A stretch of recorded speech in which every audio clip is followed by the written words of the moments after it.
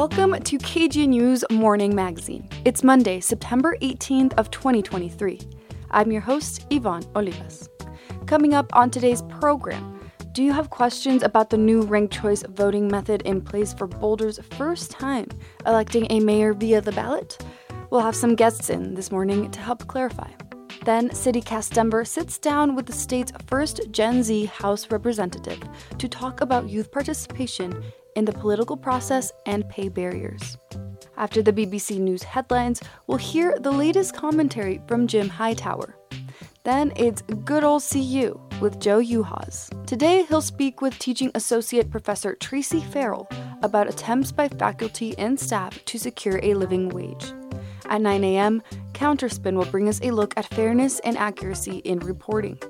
At 9:30, Roger Hara will be in the Denver studio for the Morning Sound Alternative. That's all coming up. But first, the headlines with KGNU's Benita Lee. 3 separate shootings in Denver within a few hours of one another left 7 people injured this weekend. The first shooting involved a juvenile male victim and occurred close to midnight on Saturday on California Street. The second was reported an hour later on Market Street, with 5 adult victims transported to the hospital.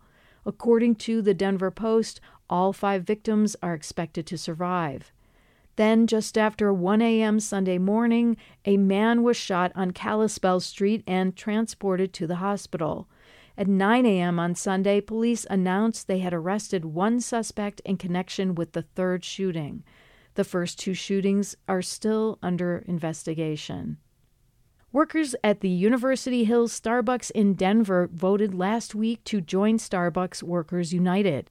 It marks the 5th Starbucks location in Denver to win union recognition before the National Labor Relations Board. Over 350 Starbucks nationwide are now unionized. In related news, management and workers for Denver Urban Gardens, a nonprofit that creates community growing spaces, signed an agreement to recognize a new union. The agreement means union organizers did not have to hold an election to formalize worker representation. The U.S. Board on Geographic Names has given Mount Evans a new name, Mount Blue Sky. KGNU's Juanita Hurtado has more. The name change comes amid a federal effort to acknowledge the history of violent displacement targeting the Cheyenne and Arapaho tribes. Both tribes requested the name change. As recently as last Thursday, the mountain bore the last name of John Evans, Colorado's second territorial governor. During his tenure, Evans oversaw a period of violent white encroachment into Indian lands, culminating in the notorious Sand Creek Massacre of 1864. The name Blue Sky holds meaning for both the Arapaho and Cheyenne tribes. The Arapahos are also known as the Blue Sky people, and the Cheyenne tribe that holds an annual ceremony called Blue Sky about renewal of life.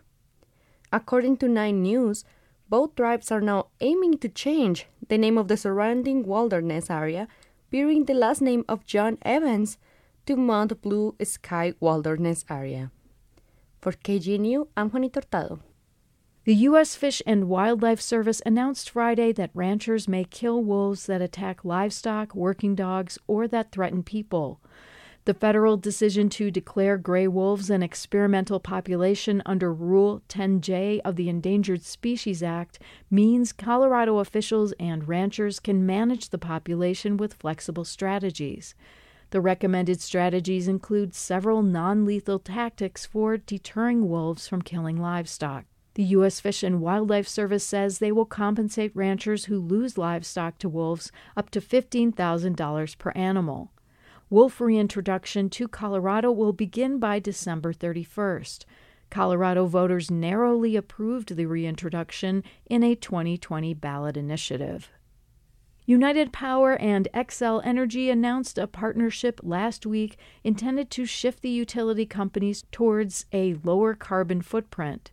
The deal would allow United Power to purchase renewable energy from Xcel when a surplus is available. In a press release, United Power said this will mean lower prices for consumers. United Power is an electric co-op that serves Colorado's northern Front Range. The company is getting ready to end a wholesale power contract with another power supplier in May of 2024.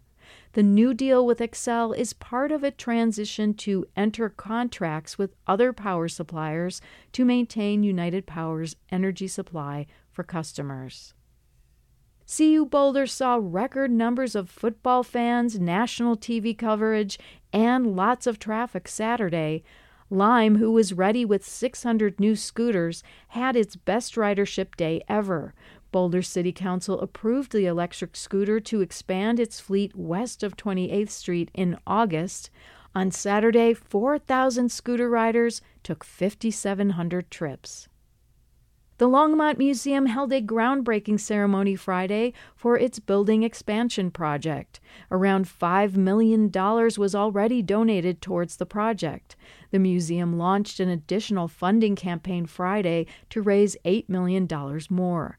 Expansion plans include increasing the primary gallery space, constructing a dedicated children's gallery, and renovating the outdoor courtyard. The changes are expected to be completed in 2026. Chance of showers in the late afternoon and early evening. In Boulder, a high near 83 and a low around 57. In Denver and Fort Collins, highs near 84 and lows around 55. For KGNU, I'm Benita Lee.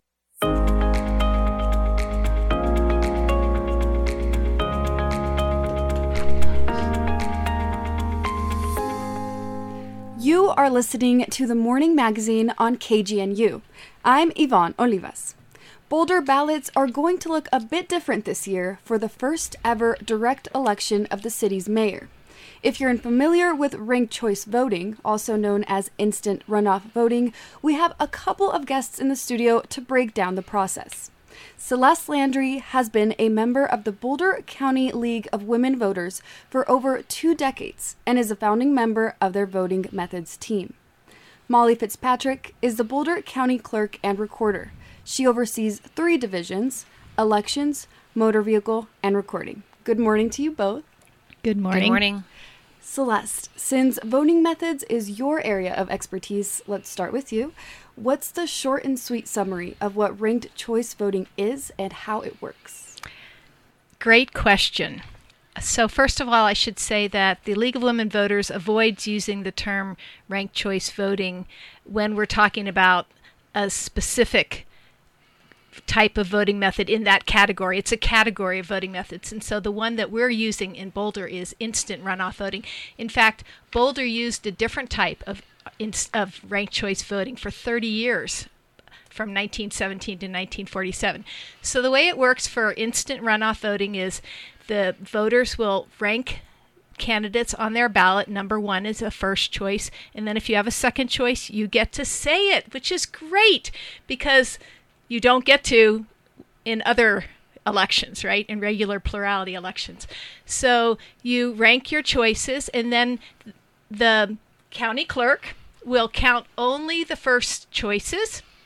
And if somebody gets a majority in the first round, the winner is declared. It's just like our regular plurality voting. But if nobody gets a majority, then we go to the instant runoff.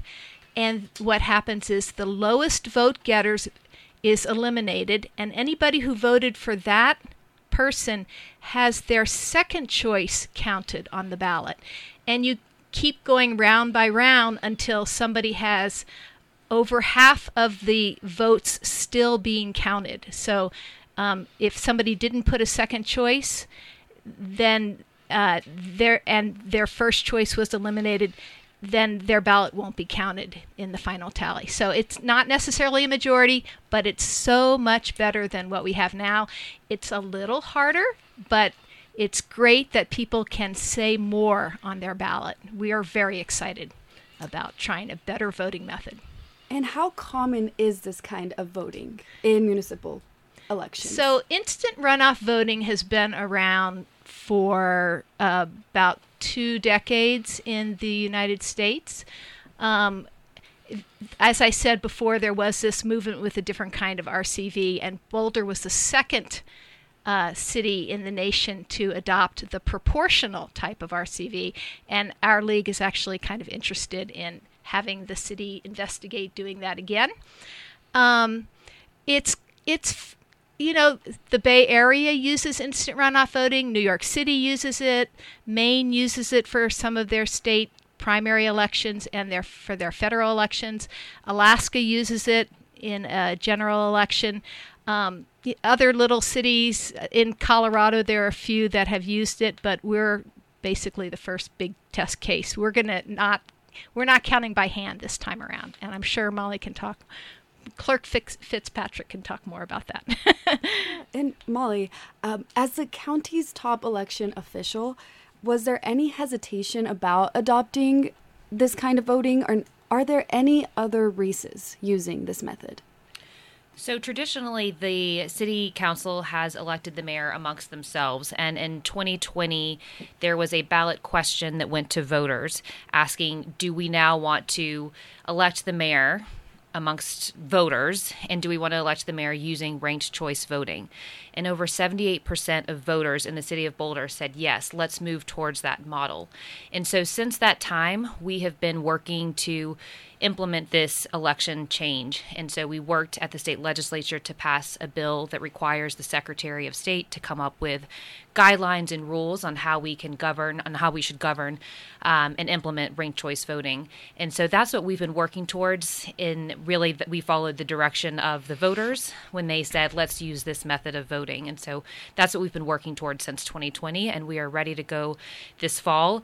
Ranked choice voting really does touch every aspect of elections administration. So how the tabulation system works, how ballots are designed, how we actually count ballots and conduct voter outreach, and how we really, education is a big part of this initiative. And so we are presenting with the League of Women Voters tomorrow at the Jewish Community Center at 6:30 p.m. So if anyone has specific questions or wants a deeper dive into how ranked choice voting works, that's one of the events that we're doing. We also invite anyone that has questions to reach out to our office on how we're implementing this change. And if, for example, there's a Boulder Valley School Board election happening this cycle, in two districts, District C and G, 3 candidates are running for each open seat. What happens if no candidate gets a majority of votes? So the only election that we are conducting using ranked choice voting this year is the City of Boulder mayoral election. And so that's the only contest right now. Great. And are there any other changes that are affecting the election process, or any key dates that the public should be aware of? Yes, I'd love to highlight some key dates and information. This is a coordinated election and will include candidates and ballot measures at the state, county, and local level. Ballot content will be available on our website towards the end of this week or early next week. So if voters would like to take a look at what's going to appear in their ballots when they receive those ballots in the mail mid-October, they're welcome to do that just to get ahead of that. All active registered voters will receive a ballot in the mail beginning October 16th. So this is a good time for everyone to check their voter registration, make sure it's current, that there's no changes that you need to make. If you do need to make a change, it's very easy. You can go to govotecolorado.gov, and that will ensure those changes are made and that you get that ballot in mid-October. That being said, there is no voter registration deadline in Colorado. Voters may register to vote up to and including Election Day. So voters can come to our office or go to a vote center to register to vote and actually vote anytime through Election Day, which is Tuesday, November 7th. And as mentioned, the League of Women Voters of Boulder County is teaming up with the county clerks of both Boulder County and the City of Boulder to answer questions voters may have about the upcoming election. The in-person event will take place tomorrow, September 19th, from 6:30 to 8 p.m. at the Jewish Community Center. Celeste, is there anything you'd like listeners to know about the event? We're very excited to be partnering with both the city and the county clerk, and this is a great opportunity for everybody to come and get the experts to answer your questions and to have a community discussion. And we, the League of Women Voters, will be conducting a practice election using instant runoff ranked choice voting. and you will get to see how it works firsthand. And I think that would be a great opportunity for everybody. I hope we get a lot of your listeners to join us. Molly, is there anything you'd like to add really quickly? I would add that your local elections office is here and ready to support voters in whatever way is most helpful. We have a lot of resources for first-time voters, Spanish-speaking voters, and voters that have been historically excluded from the process. So we are here to proactively affirm and celebrate every voter's right to vote. And again, we're here as a resource and want to help in whatever way we can. So don't hesitate to reach out. My guests today have been Celeste Landry of the League of Women Voters of Boulder County and Molly Fitzpatrick, Boulder County Clerk and Recorder. Thanks to you both for coming into the studio. You are listening to The Morning Magazine on KGNU. I'm your host, Yvonne Olivas. Up next is CityCast Denver.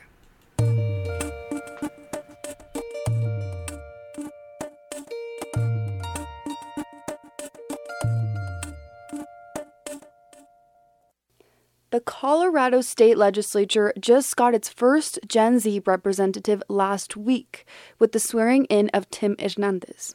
CityCast Denver producer Paul Caroli and state politics correspondent Justine Sandoval sat down with Hernandez about the swearing-in ceremony and pay barriers to youth involvement.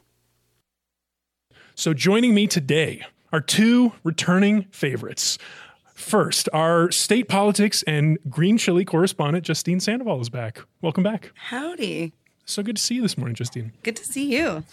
And our other returning guest, he was on the show about a month ago talking to us about DPS's seclusion room situation. He represents North and West Denver in the Colorado House of Representatives.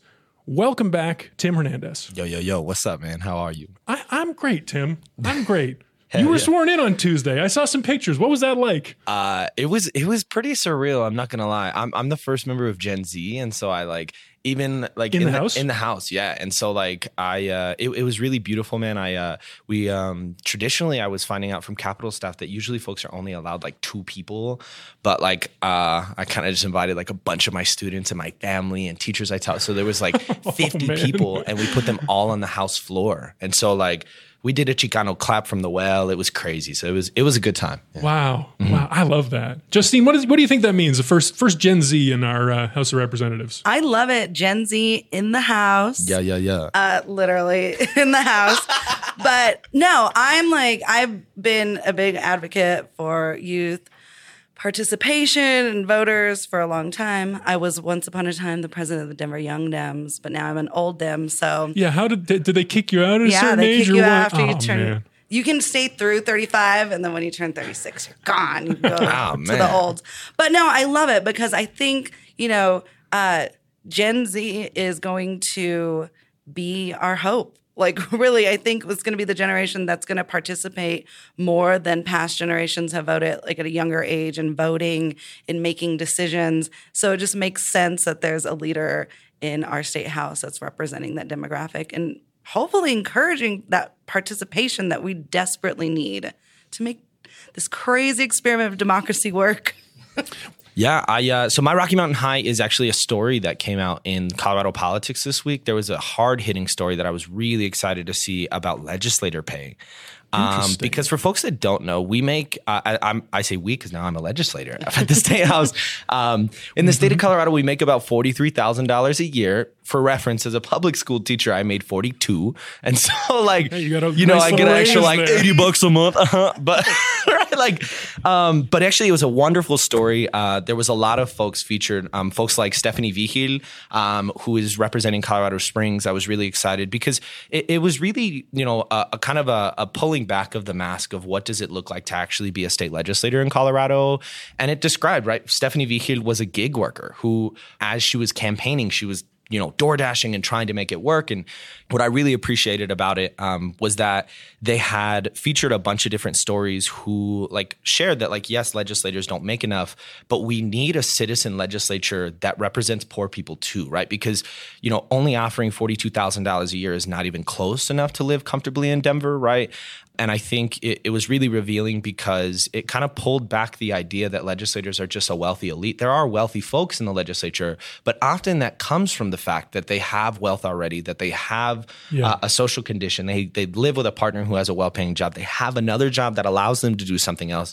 And it skews our representation older and wider. And so I think, it featured great stories of my homies like Mandy Lindsay out of Aurora, who has folks in her family who have dealt with, incarceration. And from that lived experience, because she's now a legislator, passed a bill last year to make phone calls from incarcerated sites more affordable, right? Stephanie Vieja runs a bill on gig workers to make sure that gig workers have the right to know their transparency, right? Elizabeth Velasco, who, is from the Western Slope. I love her. Wonderful person, right?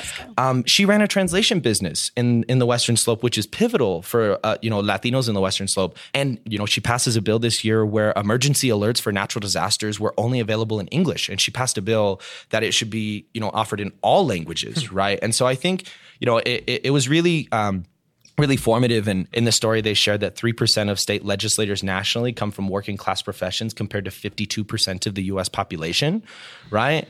That there's an overrepresentation of wealth in a place of power, and that's why we get policy in the way that we do. And so I think, it was a really great article that really humanized a lot of the folks in the legislature, that really kind of built a good, what I would say like a public narrative to start readdressing how do we want to build a legislative system that encourages people from all walks of life to participate so that we can get to the best outcomes for Coloradans. That is an interesting issue. What's the other side of this, though? Because I know there's arguments against it. I think I've heard people say, like, if we raise the pay for representatives, then we'll get people running for office just for the money, I think is one. Justine, are you familiar with this debate? Yeah, I mean, this has been an ongoing debate for many years, and the pay has actually increased. I think it was $30,000 about 5 years ago for state legislators. Wow. But the idea is like, you have a lot of independently wealthy people running government here for a long time who $30,000 is just an extra drop in the bucket. So, having people be able to come in and have a living wage, you open it up to people who went, especially like young people of color who went to school for a really long time that wanted to be public servants, but then get there and they're like, oh, I've got crazy student loans. I've got all these things to pay off and I cannot live off, $43,000 a year.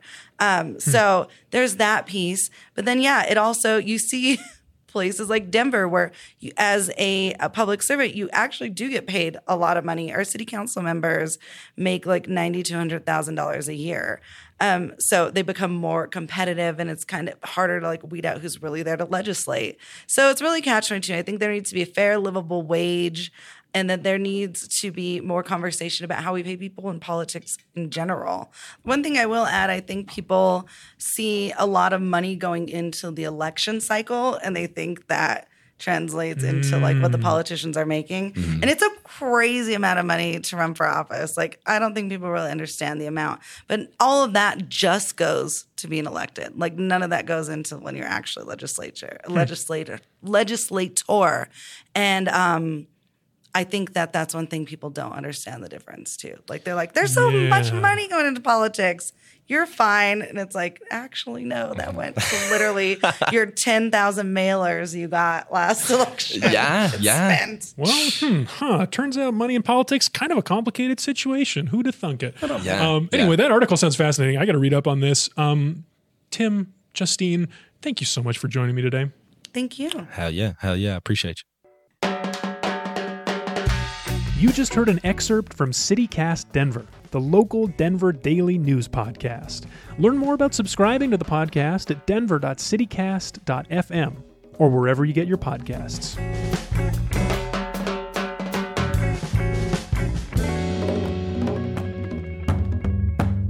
That's all for today's Morning Magazine. I've been your host, Yvonne Olivas. Shannon Young is our show producer.